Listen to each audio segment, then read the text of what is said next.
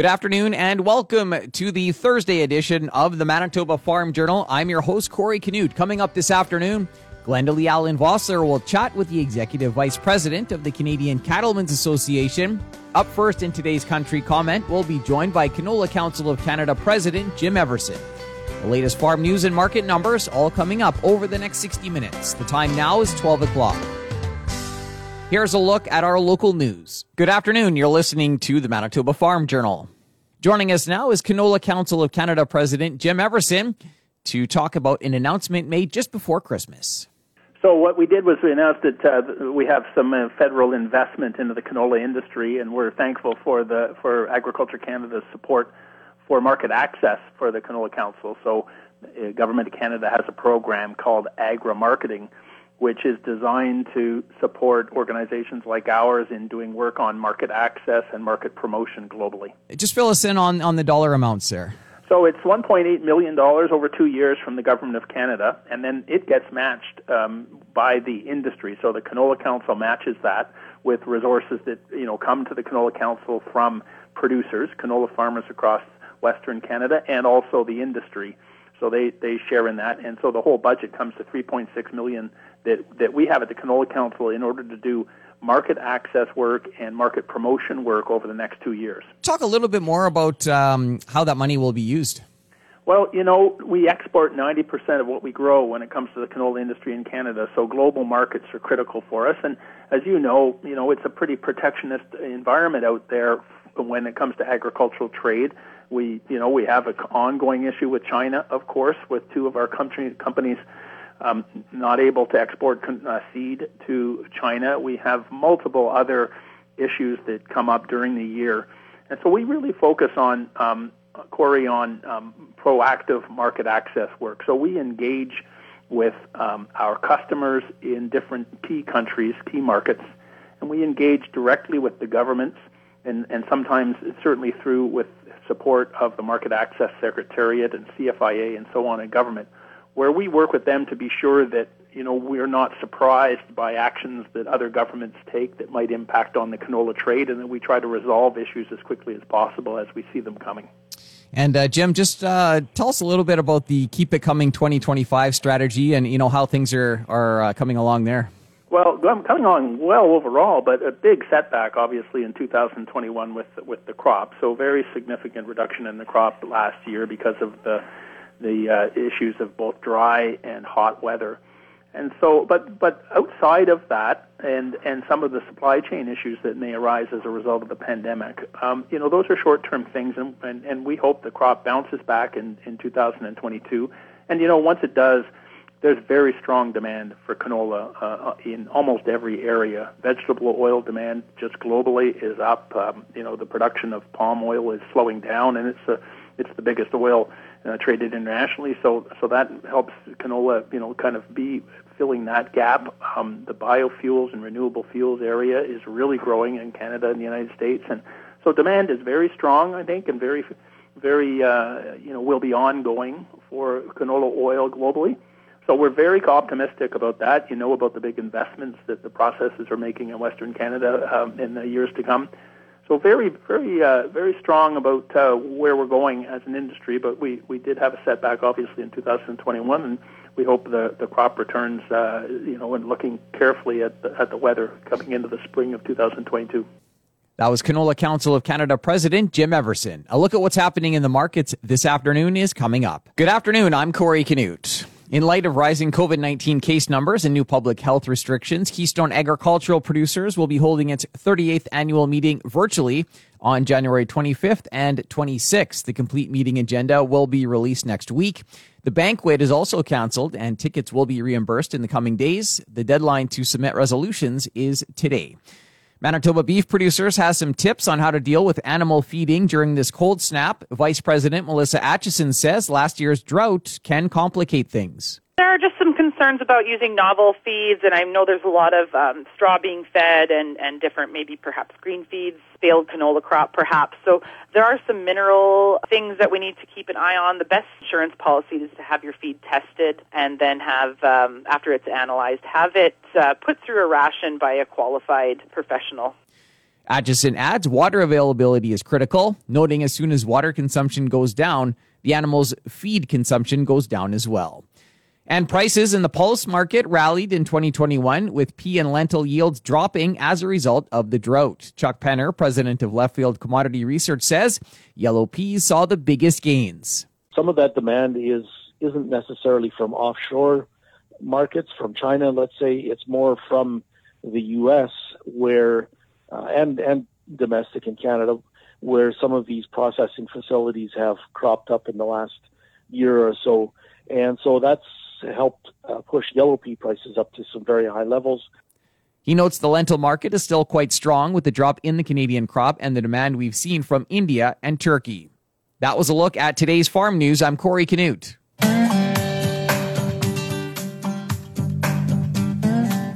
Good afternoon and welcome to the Prairie Ag Wire for Thursday, January 6th. I'm Corey Canute. Today, Glendalee Allen Vossler chats with the Executive Vice President of the Canadian Cattlemen's Association, Dennis Laycraft. Glendalee Allen Vossler caught up with Dennis Laycraft yesterday, the Executive Vice President of the Canadian Cattlemen's Association. The two covered a number of topics.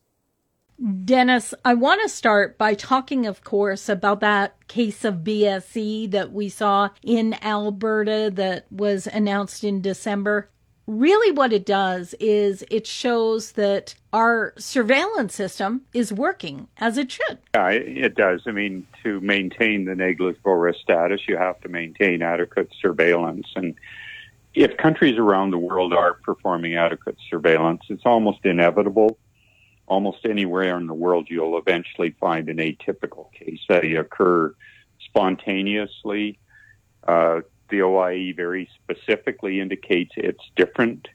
When you find an atypical case, it does not affect your status at all. And really, the countries should not impose any restrictions or suspensions. But we're still living with some previous rules where a few suspensions, usually for a short period of time, take place.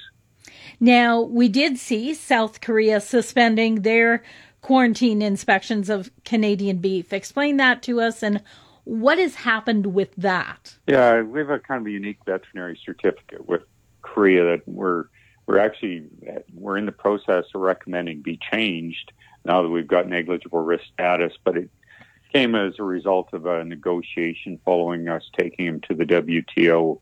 More information has been sent clarifying that it was an atypical case. That information now has gone to the Food Safety Authority in South Korea. Our government will be following up with them, and hopefully that matter should get resolved very, very quickly. But we'll be watching it very closely, and I know we're reaching out to literally each day to get an update on where it's at.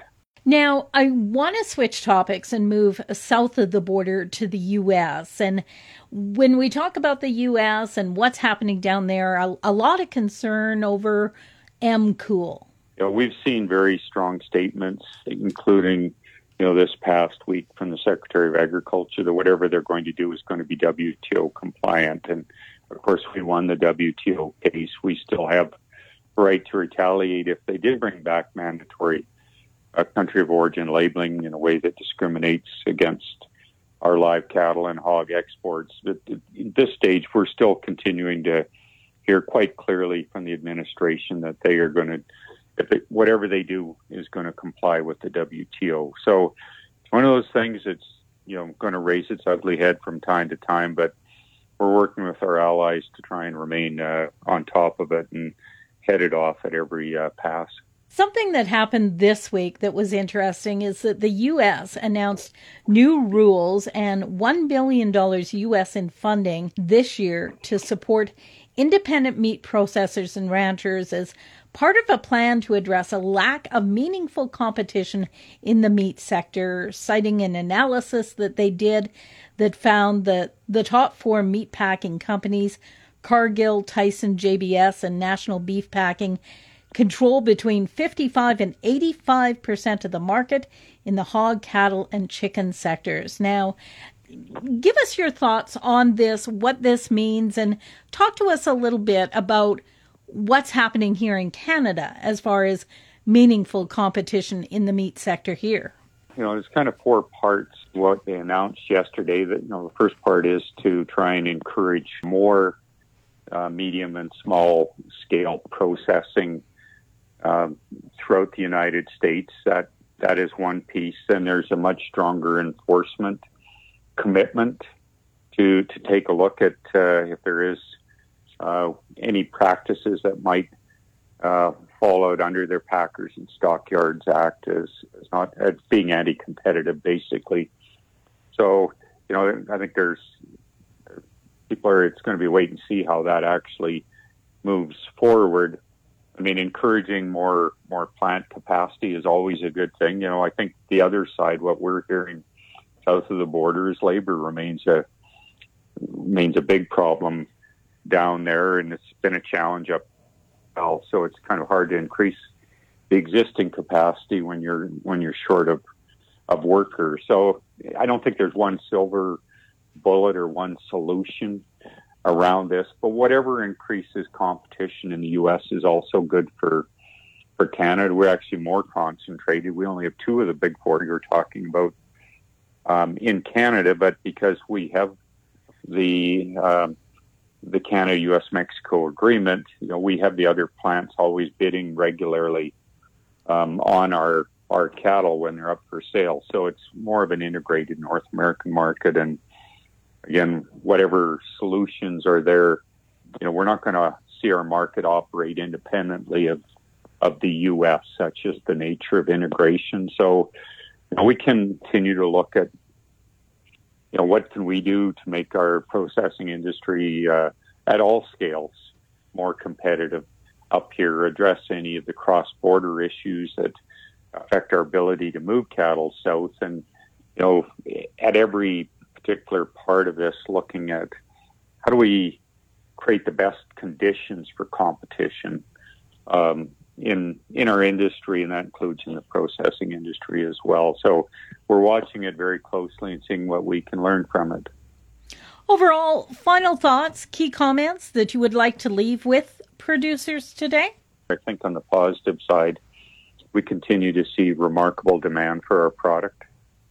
And, hopefully our biggest challenge this past year has been drought. And, we all look forward to next spring, and hopefully we'll see improved weather conditions. But, as we move forward, knowing that there is a strong market for our product, I think is one of the foundations that is always absolutely critical for an industry to move forward. So I've been talking with Dennis Laycraft. Dennis is the Executive Vice President of the Canadian Cattlemen's Association.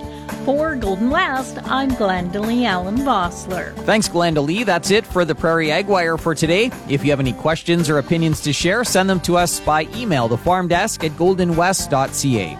On behalf of Glendalee Allen Vossler, I'm Corey Canute. Thanks for listening and have a great afternoon. The Prairie Ag Wire will return tomorrow on the Golden West Farm Network. Time now for a look at the farm calendar. Keystone Agricultural Producers will hold its AGM virtually January 25th and 26th. Go to their website to register. Manitoba Agriculture is offering environmental farm plan workshops over the winter. These will take place online. Visit the Manitoba Agriculture website to register. Continuing with the Manitoba Farm Journal here on this Thursday afternoon, I chatted with Dr. Sylvain Charlebois, food professor at Dalhousie University, about some of the top food-related stories of 2021. Coming in at number 8 was the Retail Code of Conduct. Just touch a bit on that.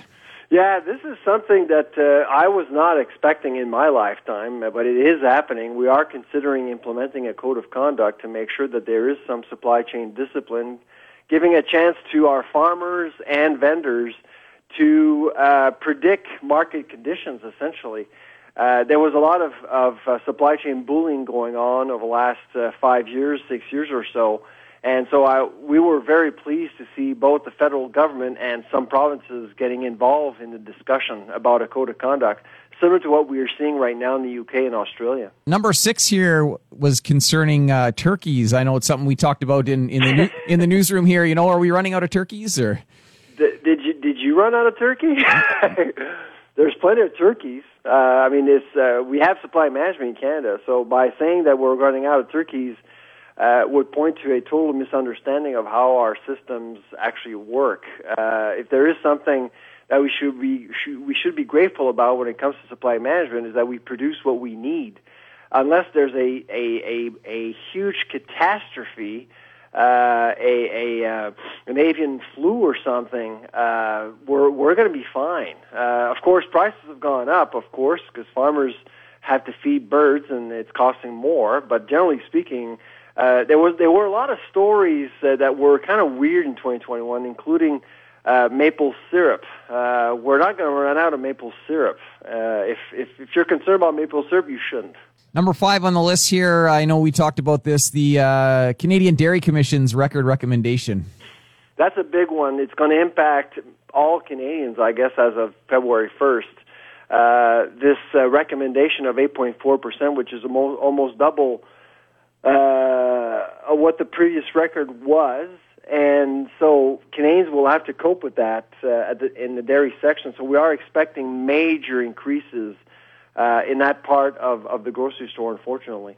And number 4 here, something that's been in the news lately, PEI potatoes and just the issue there. Yeah, again, 2021 was another year during which we saw science taking a back seat to trade politics, unfortunately. And the PEI potato situation is certainly one classic case.